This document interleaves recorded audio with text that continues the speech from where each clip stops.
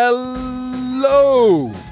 Welcome to the Blah Blah Blah's Matter edition of Slate Money, your guide to the business and finance news of the week, which was the week of Davos. I'm Felix Salmon of Axios. I'm joined by Emily Peck of the Huffington Post. Hello. And also by Anna Szymanski. Hello. And yeah, we're going to have fun today. We're going to have a contentious discussion about billionaires, whether they're good or whether they're bad. We're going to talk about France and its colonial currency ways. We're going to talk about Microsoft and its paternalist attempts to construct affordable housing in Seattle. We're going to talk about Alexandria Ocasio-Cortez. We're going to talk about Emmanuel Saez. We're going to talk about Elizabeth Warren. We're going to talk about wealth taxes. We're going to talk about why are there two different CFA francs which are worth exactly the same amount of money? If you do know that,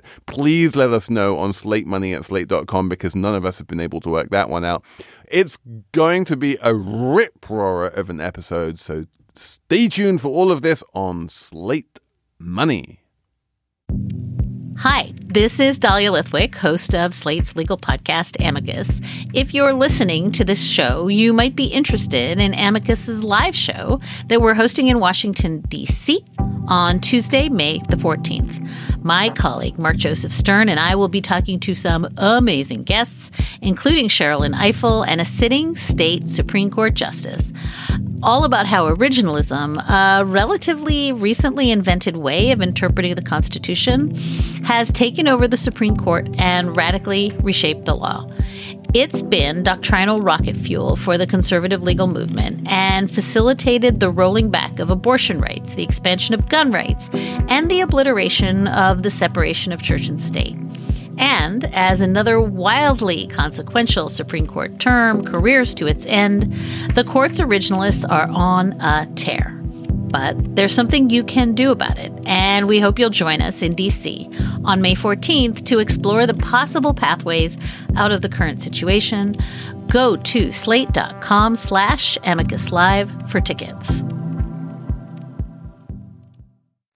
I am very happy this week because I am not in Davos right now. I get to hang out in a warm studio in Brooklyn and not have to schlep all the way to Switzerland. And so for the first time in a long time, we are doing a Davos episode without anyone in Davos, which makes it great for us to take a step back and say the most important person in Davos is Alexandria Ocasio-Cortez, who isn't even there.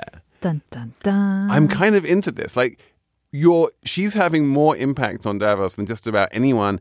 The person I should say who is having the most impact in Davos is probably that evil Bolsonaro guy from Brazil. And so it's another good reason to not be there, is you don't need to wind up inadvertently getting in a photo op with Jair Bolsonaro. Having like lunch with Jair Bolsonaro and with, if you're Tim Cook or Satya Nadella.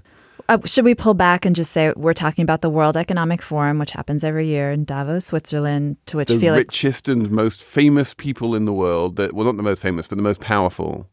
And the most moneyed. Including people like the CEOs of the biggest companies in the world, who would be Tim Cook and Satya Nadella, who get invited to sit at the top table by Klaus Schwab, who runs the entire thing with an iron fist and who lobs softball questions at Bolsonaro and who tells him about how he's transforming the future of Brazil.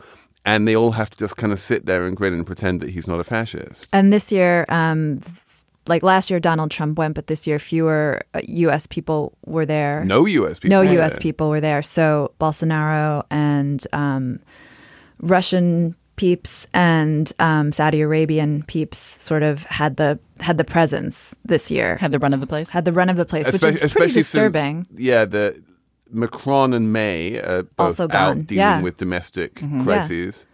It's really kind of a terrible signal. It's kind of B-list Davos. Yeah, like letting the real dictators and plutocrats just run wild, basically, in Switzerland. And meanwhile, the agenda is being set not atop a Swiss Alp, but rather in Congress with one member of the House and one member of the Senate. We have Alexandria Ocasio-Cortez in the House saying, hey, why not have a 70% marginal tax rate on incomes over $10 million.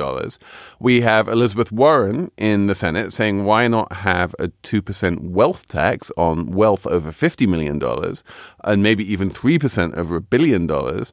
And all of this would actually be the first policies that I can remember which would take a real stab at addressing what the World Economic Forum has always said is the number one or one of the top issues facing the world, which is inequality. But would they? Well, wouldn't they? I would argue that these policies all come from academic theory. There's one particular paper, this Diamond de Saez report, that all of these people are referencing and arguing that, like, look, we have proof that, this is the optimal tax rate. Of course, the problem with that argument is that there are many, many other models. Let's rewind and just answer the question. Okay. Yeah. So my point is just that what I'm just saying is we have academic models to create this argument. Then we have empirical evidence of other countries that have tried these policies. We can look at what happened in France as when they instituted their wealth tax, which did not reduce inequality. It actually limited growth. It limited investment. It hurt pretty much the entire population. We also had Sweden that got rid of its wealth tax and its estate tax. Okay. But let me jump in here and say this is a bad analogy. We have exactly one example of America doing this, which, it had high marginal tax rates, up in the 90s at one point. Without any obvious deleterious effects. And the main reason why high marginal tax rates, both on income and on wealth, don't work in places like France and Sweden is that all you need to do to get out of them is leave the country. And so what you get is Gérard Depardieu types who have lots of wealth or income just moving out of France to some low tax jurisdiction, whether it's Russia or Monaco or somewhere else. And then you don't get any tax revenue. No. That is not a worry in the U.S. That's entirely a worry in the U.S. Let's look at the period you're talking about, because the period you're talking about, A, almost no one paid those taxes. B, most of the very wealthiest people in the United States during that period actually paid a lower marginal tax rate than we currently have because of all the different loopholes. So I'm sorry, but I would say that if you look at American billionaires and say, do you really think they're not going to be able to find ways around these? Of course they're going to be able to. Yes. I think before we get into the weeds arguing is the wealth tax going to work? Is 70% marginal tax rate on the wealthy going to work? We should acknowledge that these proposals are part of a bigger wave of sort of progressive and populist taxation ideas, policy ideas, regulation ideas meant to reduce the amount of inequality in the United States, which has gotten a bit out of hand since the 80s when Ronald Reagan really slashed the marginal tax rates. And you can argue that wasn't why inequality got out of hand. But it certainly didn't help. I mean, and we also have to jump in and say that at least the AOC proposal is just one very small part of a much bigger thing called the Green New Deal, which we will talk about in a future podcast. It's not designed to stand on its own. Right. I mean, the economists I spoke to this week, granted most of them are progressive economists, they see this, and I think a lot of people see this as it's a signal, it's a starting point. No one thinks that just doing the 70% marginal tax rate is going to cut it. There are other measures you can take that might be more effective, like instead of getting rid of, and the wealth tax could be raised, for example, instead of... What do you mean the inheritance tax? The inheritance tax. Yes, sorry. The death tax could be raised. You could raise the limit. Payroll taxes. High-income earners don't pay payroll taxes. It's the most regressive bullshit there is. They stop at a certain level. And the level is... If you're making $10 million a year, you're not paying payroll tax. The level is to $120,000 a year. It's actually... I think actually would be... And I think it would actually be an extremely effective way of taxing high-income earners, more effective than AOC's idea, although less rhetorically powerful. I think what's really interesting now is this turn that Felix was talking about, which is that people are sort of fed up with what is a lie. And the lie is that if you raise taxes on high income earners, it's going to hurt all of us. And that's not true. Well, it depends. I mean, I, to a certain extent, agree with you. To a certain extent. And one last thing. The U.S. has gone so far in the other direction, lowering taxes on high income earners and companies so low that to say well, we don't know if we take it up too high, we could be like Sweden. We are not in that place. We're so far off from the Gerard Depardieu's leaving that it's laughable I think, to bring it up as even a plausible argument. The argument we should be having is what's the most effective way to reduce inequality in the United States, which has gotten out of control and has really destabilized the country. And not only in the United States, but also in the world, since, this is in the context of Davos. We have, the annual Oxfam report, which for the past 2 years has been really good, came out and talked about how the world's billionaires, an extra, $9 trillion got added to their wealth in 1 year. They were adding wealth at the rate of $2.5 billion a day. And they don't need that wealth. And there's a bunch of people on the planet who do. And so clearly, and plus inequality just in and of itself is a bad thing. And so you need some kind of mechanism for redistribution. I mean, Anna doesn't believe that inequality is bad, but there's a whole bunch of evidence which shows that I'm not it saying is. that I don't believe that inequality is. My point is, I don't think inequality is inherently bad. I think inequality to a certain level can be bad. Inequality is actually just part of a vibrant capitalist system. You need inequality. Now, when you have so much concentration of wealth that you actually have people who can alter policy and protect their market share and engage in crony capitalism, yes, that's a problem. And yes, that is currently a problem. And one of the reasons I like the idea of a wealth tax is that it really does. It's kind of agnostic as to how you made your money. And it's just well, if you're that rich, and this is something which AOC was saying on Martin Luther King Day, it's not that billionaires are bad people. It's just that any kind of system which allows any one individual to accumulate that level of wealth is a broken system. And what you want to do is intervene in that system to try and redistribute at some level. Well, I disagree a little bit with the idea that if you have extremely wealthy people, that in itself is a horrible thing. I don't think there's much evidence for that. There's a lot of evidence. Well, if you actually look at a number of countries that, they were very equal and pretty much everyone was poor. And then, well, guess what? When you have a tremendous amount of economic development, you end up creating billionaires.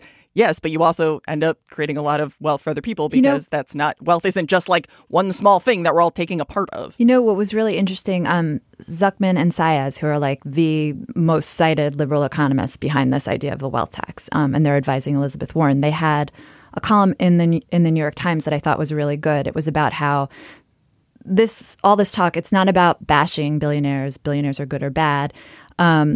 It's about living in a more equitable society. But the point I wanted to get to about that column is they had this really, I thought, interesting example of how the U.S. used to lead the world when it came to this kind of progressive taxation. As Felix mentioned, the rate used to be 90%, at one point 70% marginal tax rate. And some people say, well, during that period, the U.S. was the most powerful country in the world, yada, yada, yada. But getting to my point, stay with me. The U.S. helped rebuild Japan after World War II, and Japan kind of modeled itself on the United States. And they did the same high tax rate for their super rich people, and they prospered. And then Zuckman and Saez doing really well now. Zuckman and Saez then point to Russia, which we helped rebuild in the early 90s, after communism went away and blah, blah, blah. And they, again, modeled themselves on America and had low tax rates on the rich people. And then look what happened there. Bad things. Plutocrats rushed in, took all the money. I thought it was an interesting argument. Yeah, you could also look at the early development of the United States in the second half of the 19th century, which was probably the period where you had the greatest amount of wealth creation and improvement of people's lives in almost history, and we essentially had no income tax. I'm not arguing for that. I'm just saying but we didn't have any social welfare. Yeah, Thank you. We had extreme. That ended with the Great Depression. No, wait a second. No, let's just be clear that the Industrial Revolution, although yes, it was very important that we did have a pushback later to try to get more safeties and a little bit more of a safety, labor protections and more of a safety net. And I'm not disagreeing with the fact that we should perhaps have additional taxation in ways that we can then use that money more effectively. I'm not saying that inherently is a horrible idea. I just think that a lot of the discussion around this, like we can say blah, blah, blah throughout like massive parts of history, but actually the blah, blah, blahs matter. No, but the blah, blah, blahs do matter. And what we're saying, these really do matter. And what Emily is saying is very important, which is that it is absolutely possible. And if you look at the United States or Japan or Germany in the post-war era, in the 50s and 60s, when there was astonishing growth and wealth creation, there's absolutely no sense in which that kind of growth and wealth creation needs to create a large number of billionaires. It just didn't during those years. And it doesn't create a large amount of inequality. It's not like any kind of economic growth has to include billionaires, otherwise it doesn't work. We have a counterexample, and it's a positive counterexample, and it is always associated with high levels of marginal taxation. And that's a useful correlation to bear in mind. I was thinking, too, of Jack Bogle, who we discussed last week, who could have been a billionaire, but was not a billionaire and was perfectly fine. He was very rich. He did well. He did well for his investors. Like, there's no downside to him not being a billionaire. And I don't see an upside to anyone being a billionaire. And let's just talk about the billionaires in Davos in particular, most of whom have signed this glorious thing called the Giving Pledge, where they're going around saying that they're going to give away 50, 90, 95% of their wealth. And you're like, okay, there you go. If you're happy giving away that much of your money, why are you not happy? Oh, I'll tell you why you're not happy, because if I'm not a billionaire, probably will never be a billionaire, almost certainly. But if you're saying, well, I have a tremendous amount of wealth, well, what can I do? I could perhaps try to use it to actually effectively help the poorest people in the world, or I can pay it in taxes so it can be redistributed to upper middle class old people, which is what is currently happening. So I think this is my only critique sometimes when we start to talk about redistribution. As I said, I am not calling for low tax rates on the wealthy. I think sounds like you are. No, I'm not. So what do you think the optimal marginal tax rate on incomes over $10 million should be? I see. This is where I think just like plugging in a number and saying it like anything else, it depends. I mean, I think we could probably go a little higher than we are now. I think you could probably be around like closer to 50%. And that's what Dean Baker said. Yeah, I'm not. As I've said, like I'm not someone who's saying that we shouldn't try to have more tax revenue and from people who in many ways probably can afford it. My issue, though, on the other side is that it's okay, but then how is the government actually using that money? And I think this is an area where sometimes on the left, there's this idea that we are going to have this perfect technocratic government that's going to be able to use all this money very efficiently. I don't think we have a tremendous amount of evidence that that would be the case. No, I think that's fair, that governments, especially the U.S. government in recent decades, has done an extraordinarily bad job of spending money on the poor, largely because poor people don't vote. And so they get ignored in fiscal policy. And that's dreadful. And that's another flip side of the Green New Deal, which we will talk about in some coming episode of Slate Money. Apple Card is the perfect cashback rewards credit card. You earn up to 3% daily cash on every purchase every day. That's 3% on your favorite products at Apple, 2% on all other Apple Card with Apple Pay purchases, and 1% on anything you buy with your titanium Apple Card or virtual card number. Visit apple.co/card calculator to see how much you can earn. Apple Card issued by Goldman Sachs Bank USA, Salt Lake City branch. Subject to credit approval. Terms apply. But while we're on the topic of international colonialism, let's talk about the CFA Were we? thing. Well, we were talking about the benign form of Marshall Plan colonialism, where you just export your economic model to Japan and Germany and then they thrive. This was also, I think, kind of maybe perhaps somewhere in the mind of the French when they decolonized Africa and left most of their former colonies with the French franc, or the CFA franc as it became after the war. And now, weirdly, thanks to some Italian politician, the CFA franc is being blamed for migration and all manner of ills. And it's And it's in the news, which is great because the CFA franc is a really weird and wonderful and wonky kind of thing.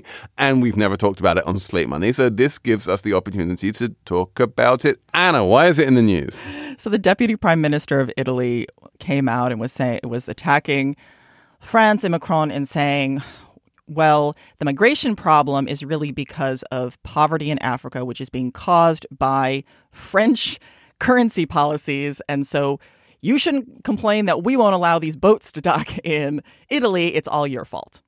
And although he is completely wrong about this being the cause of migration from Africa, he's not wrong that the CFA franc is a very dubious thing. I mean, it is a very controversial currency regime because on the one hand, you can make the argument. And let's slow down and say what the CFA franc is. The first thing is it's what, like 15 countries, something like that? Yes. And there's two different currencies. There are 14 countries. There's it's 8 and 5.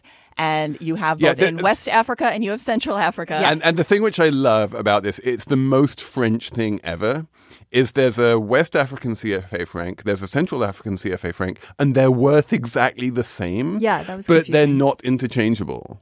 And it's like, huh? Yes. Actually, wait. And can we also say, I think it's 14 and it's 8 and 6. Sorry, because I think I used the wrong numbers. So just make sure people don't think I can't count to 14. So, because people will write in and say, Anna can't count to 14. Yes. Now, although actually the lack of convertibility is one of the many problems with this currency regime. So, like, on the one hand, you can make the argument, and there is some evidence that, well, there actually is a lot of evidence that it has kept inflation down, unsurprisingly. So, yeah, just to rewind a little bit again, what this CFA franc is basically, to all intents and purposes, the currency in most of West and Central Africa, basically all of Francophone Africa, is the franc, or now the euro. And much like if you go to Ecuador or Belize, it's the dollar. They don't have their own currency. They are pegged to a big major international currency, either the dollar or the euro, and they have no control over their own monetary policy. They just have to let the European Central Bank do what it's going to do. Yeah, and this is actually a problem because they doubly don't have control over their own monetary policy. Because on the one hand, you have a number of countries that are actually at different stages of development and have very different economies based on resources and other things. So just and then they probably shouldn't all have the same monetary policy. And then you tack on the fact that they're essentially being hemmed in by the monetary policy of the European Central Bank. Like, that doesn't make a tremendous amount of sense because does it make sense for developing nations to be having the same concerns as France and Germany? So no. This goes back, but this is this is known as dollarization as well. Like, I'm old enough to remember when Argentina was pegged 1-to-1 to the dollar.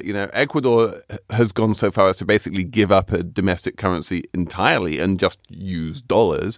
Brazil is pegged 2-to-1 to the dollar. And all of these things are basically, they come out of desperation a lot of the time. Like, if you have a history of hyperinflation and you don't trust your own currency, then you're like, okay, we can't be trusted with our own currency. We're just going to use someone else's because we know that the euro is stable or the dollar is stable. But they're not using euros. They're using CFA francs, which there's some differences there that are, I thought were a little interesting. Weird. So basically the difference between the CFA franc and the euro is that the French, rather than the Europeans, get the seigniorage. Mm-hmm. They guarantee it. And so then they also hold 50% of the reserves of these countries. And they pay a lower interest rate on that money. Oh, that was...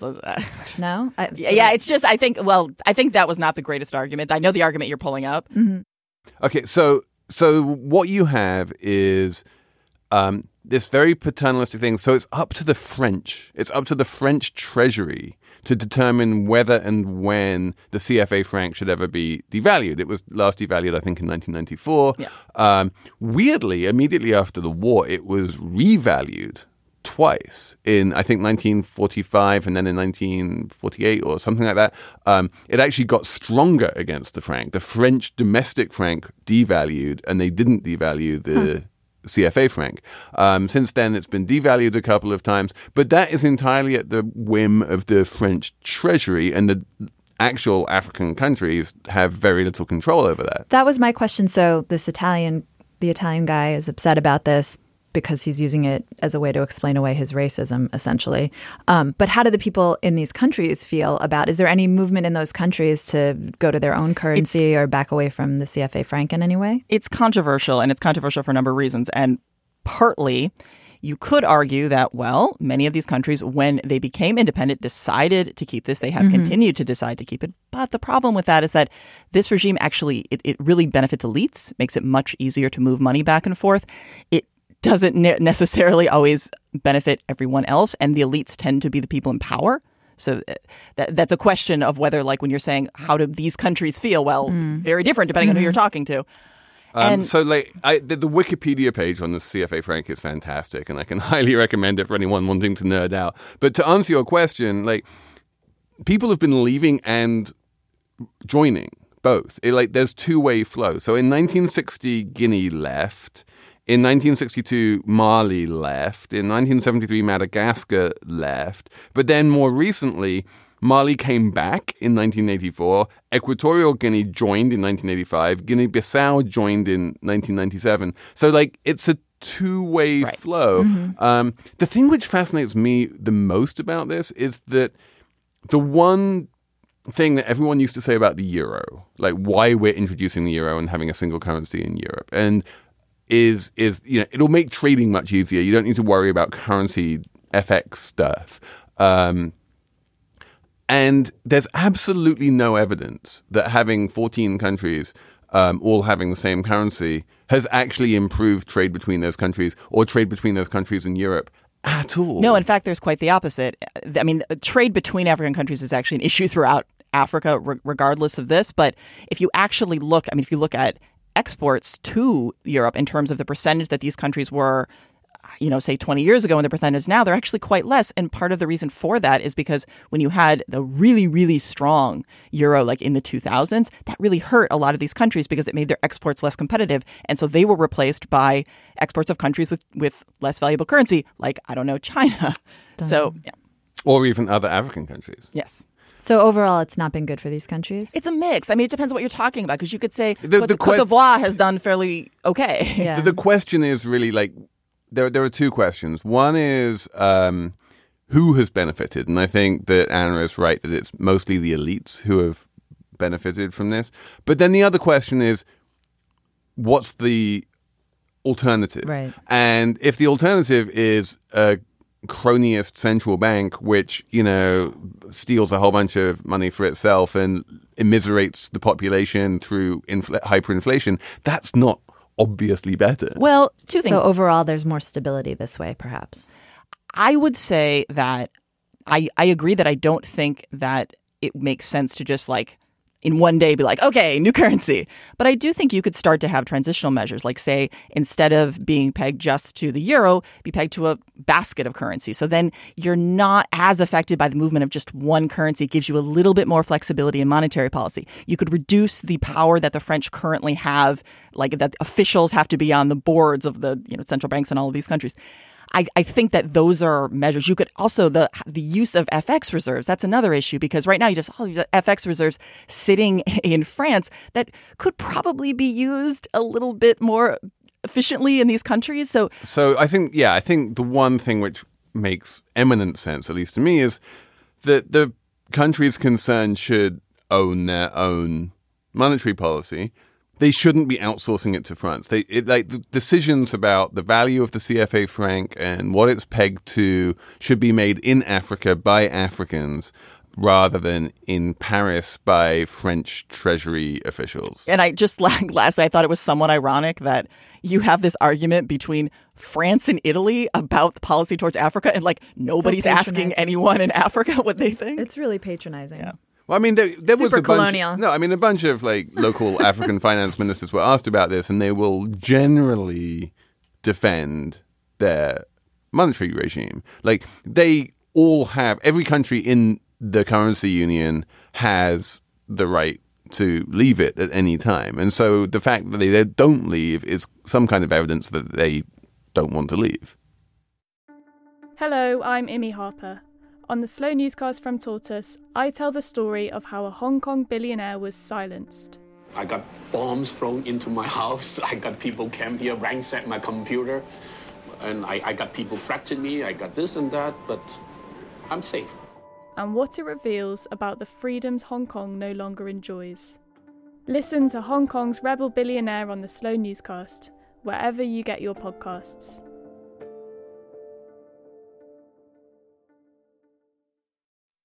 Okay, so enough about French paternalism. Let's talk about corporate paternalism. Nice. What has Satya Nadella done except for have lunch with the president of Brazil? Well, back in Seattle, where Microsoft is based, the company has decided to give, and we'll get back to that word, give, $500 million to help fight Seattle's really terrible homeless problem. The city's the 8th largest city in the country, but it has the 3rd largest population of homeless people. So the $500 would include I think $500 million. I'm sorry, 500. Here's $500. Get going, Seattle. No, it's $500 million, and it would include $25 million, which is like a straight up donation. And then the rest is going to be like a mishmash of loaning money, essentially, for low income housing. Essentially, yeah. What the idea is that if you have a city with unaffordable housing, one of the best things you can do in that city is to spend some money to build affordable housing, yes, which is new and additional and extra on top of the existing housing stock. And Microsoft is throwing some money at this, and it may or may not work, but it's maybe worth a try. Yeah, I mean, I think what I've been reading, there's consensus that it will help. And Seattle has a problem, and it does need help. But I think in the bigger picture, it's like maybe Seattle and Washington State need to get off their tushies and actually solve this problem in a bigger way. For example, the state has no state income tax. They could charge a little income tax. They could get more money than Microsoft is giving and look to more holistic solutions. And the big way to solve this, well, it doesn't solve the problem. One of the big ways you address this problem is just through zoning, that you upzone large chunks of your city for multifamily, high-density housing. Densification. And one of the facts that's always and everywhere true about housing, basically, is that rich people wind up spending, many more square feet per person. They buy lots of space for themselves compared to poor people who are more crowded. And so if you zone a city for high density and lots of people per square foot, then that's going to help in terms of bringing the working classes back into the city center. Yeah, and I think this is a good idea for many reasons. Obviously, I think ethically you would like to have more housing for more people, but also there are many, many studies that show that if we could actually have enough housing to support the number of people who want to move to a lot of these centers of wealth, it would really help with GDP growth. Mm-hmm. It could potentially help with productivity growth. So I think that this isn't just like a kind of, liberal fantasy thing. I think from almost any side, this makes a lot of sense. Oh, I said Seattle was the 8th largest city, but it's the 18th largest city. 18th largest city. Seattle's the 18th largest city with the amazing, 3rd largest homeless population. Yeah, exactly. It's amazing how many cities in America are bigger than Seattle, including places like Nashville. Right, exactly. But the 3rd largest homeless And Nashville population. has better weather than Seattle. Yeah, it's actually strange, isn't it? But Nashville does not have an out-of-control property market. Seattle is one of those cities where housing has just become unaffordable. And everywhere that you find unaffordable housing, you also find very convoluted zoning laws and building restrictions which prevent developers from just throwing up the amount of building that the market is demanding. And I really think this conversation about housing, just to go back to my point about the tax thing, really goes back to our first conversation, which is that Seattle and Washington State seems to have sort of abdicated its role in this. And now Microsoft is filling the void, but it's not going to be enough. I just feel like that's can't be said kind of enough, that this isn't a problem that the private sector can solve on its own. That said, the I mean, I think the private sector can do a lot. Yes, I think this will help. But yes. I do think that the private sector, left to its own devices, will almost invariably wind up by building luxury high-end housing rather than more low-end affordable housing. It just seems to be where all of the economic incentives are. So you do want the government to come in and encourage investment in affordable housing in particular, because building a bunch of expensive apartments will, it might at the margin like reduce the growth of property prices, but it's not going to make the city more affordable for normal people. Mm-hmm. Right. And also, if you look right now, I mean, you have land costs are higher, labor costs are higher, materials costs are higher, and also the value of tax credits, which is actually how affordable housing is actually financed traditionally, are worth less now because of the tax cuts. So we really do need to do things to actually incentivize people, because it's not going to make a lot of sense otherwise for people to build this type of housing. So, Anna, as the great free marketer here, what's your idea for what's the best way to incentivize the building of low-income housing? I am not a policy expert, so I'm probably not going to be able to come up with an excellent answer to this on the spot. I mean, I think the use of tax credits can work, but then you have to figure out a better way to do it, because, as I've said, they're not worth quite as much as we're. Also, I do think we should have more land taxes as opposed to property taxes to just encourage development itself. Because right now, the way it works, that you can sometimes just encourage people to just not actually do anything on the land they own. So that's a separate issue. How Fred Trump, bless him, president's dad, he made his fortune building low-income housing, essentially middle-income housing, with tax credits, government subsidies, with government subsidies and tax credits. So that worked out really well. I'm worked not out for him. Super familiar with the details of that policy, but it seemed to work. No, it totally worked. And I mean, you can go back down all the way back to you Levittown. Credits, you can use subsidies. Yeah, Levittown. You just want to make sure that you're actually getting the outcome you want. Let's have a numbers round. We should have a numbers round. I have a number. This is a weird one. 9% is the chargeback rate on Angry Birds and other popular video games among small children. Most things which you buy with credit cards have about a 0.5% chargeback rate. That's normal. That people buy a bunch of stuff, and then every so often they'll go back to their credit card and they'll see something on their credit card bill, and they say, "I didn't buy that. What is this?" And they'll complain to the credit card company, and the credit card company will refund their money, and that comes on in aggregate to about 0.5%. For Facebook games, it was 9%. Wow. They knew. And they had enormous amounts of documentation that kids were spending sometimes thousands of dollars in these video games because they specifically set it up that it would automatically just hit their parents' credit card, and you didn't need to re-enter the number, and you didn't need to do anything to make it clear that you were authorizing this actual cash expenditure. And the parents would find out, and they'd be like, "What? I would never authorize this." And they would go to the credit card companies, and the credit card companies would go, "Yeah, fair point," and charge it back. And Facebook was made a decision that rather than make sure that people actually wanted to spend the money that they were spending, they would just encourage the game vendors to keep on bringing in these kids, encouraging the kids to spend hundreds or thousands of dollars. And then, hey, if there's a 9% chargeback rate, we still get to keep the other 91%. Wow. And that's 18 times the normal rate. Wow. I'm glad that hasn't happened to us at the Peck household where we got surprise charges. Yeah, I have one word of advice for all Slate Money listeners. This is financial advice.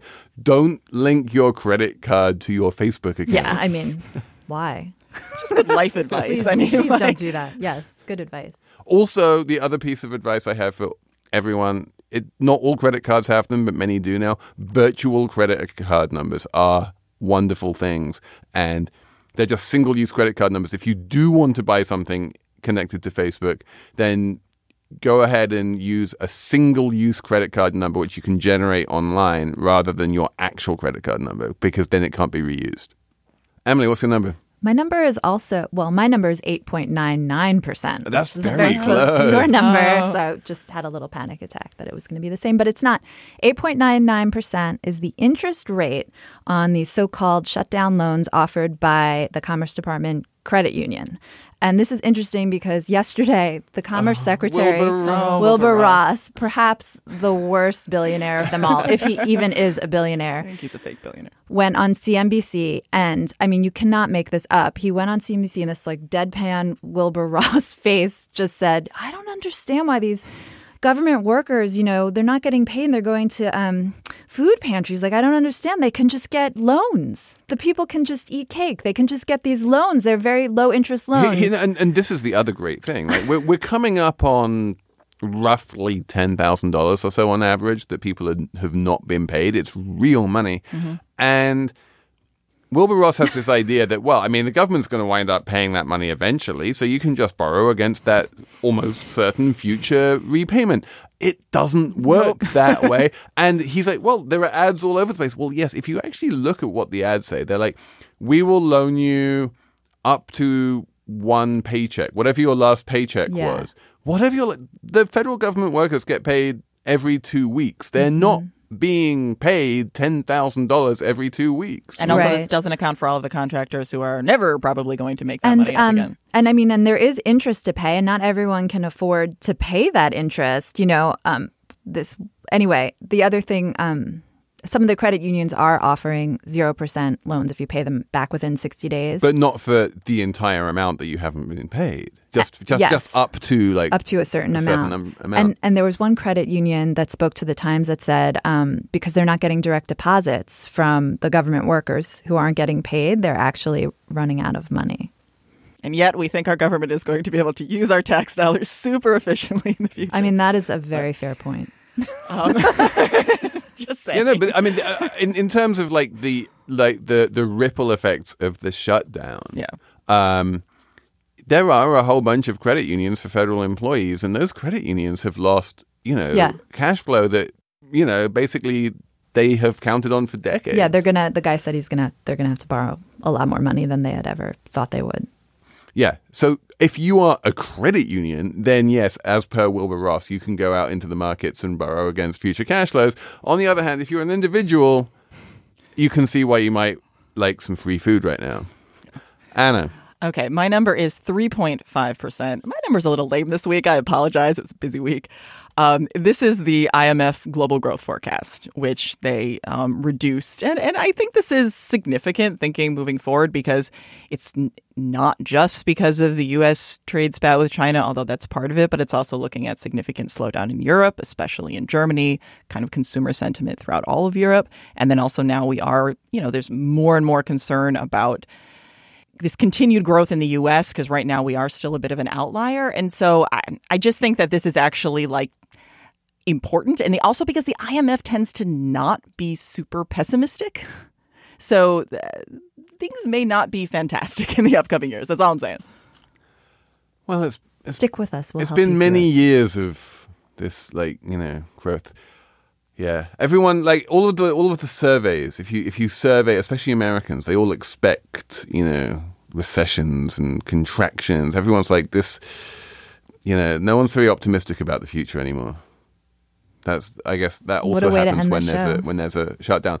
So yeah, let's end the show with a Slate Plus segment. If you guys are Slate Plus listeners, then hang around for that. Otherwise, many thanks for listening. Many thanks to Max Jacobs for producing. And we will talk to you next week on Slate Money.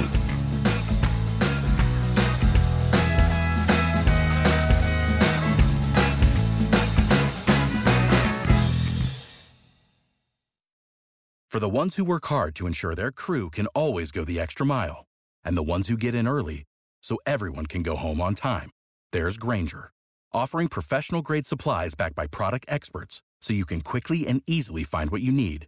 Plus, you can count on access to a committed team ready to go the extra mile for you. Call, click Grainger.com, or just stop by. Grainger, for the ones who get it done.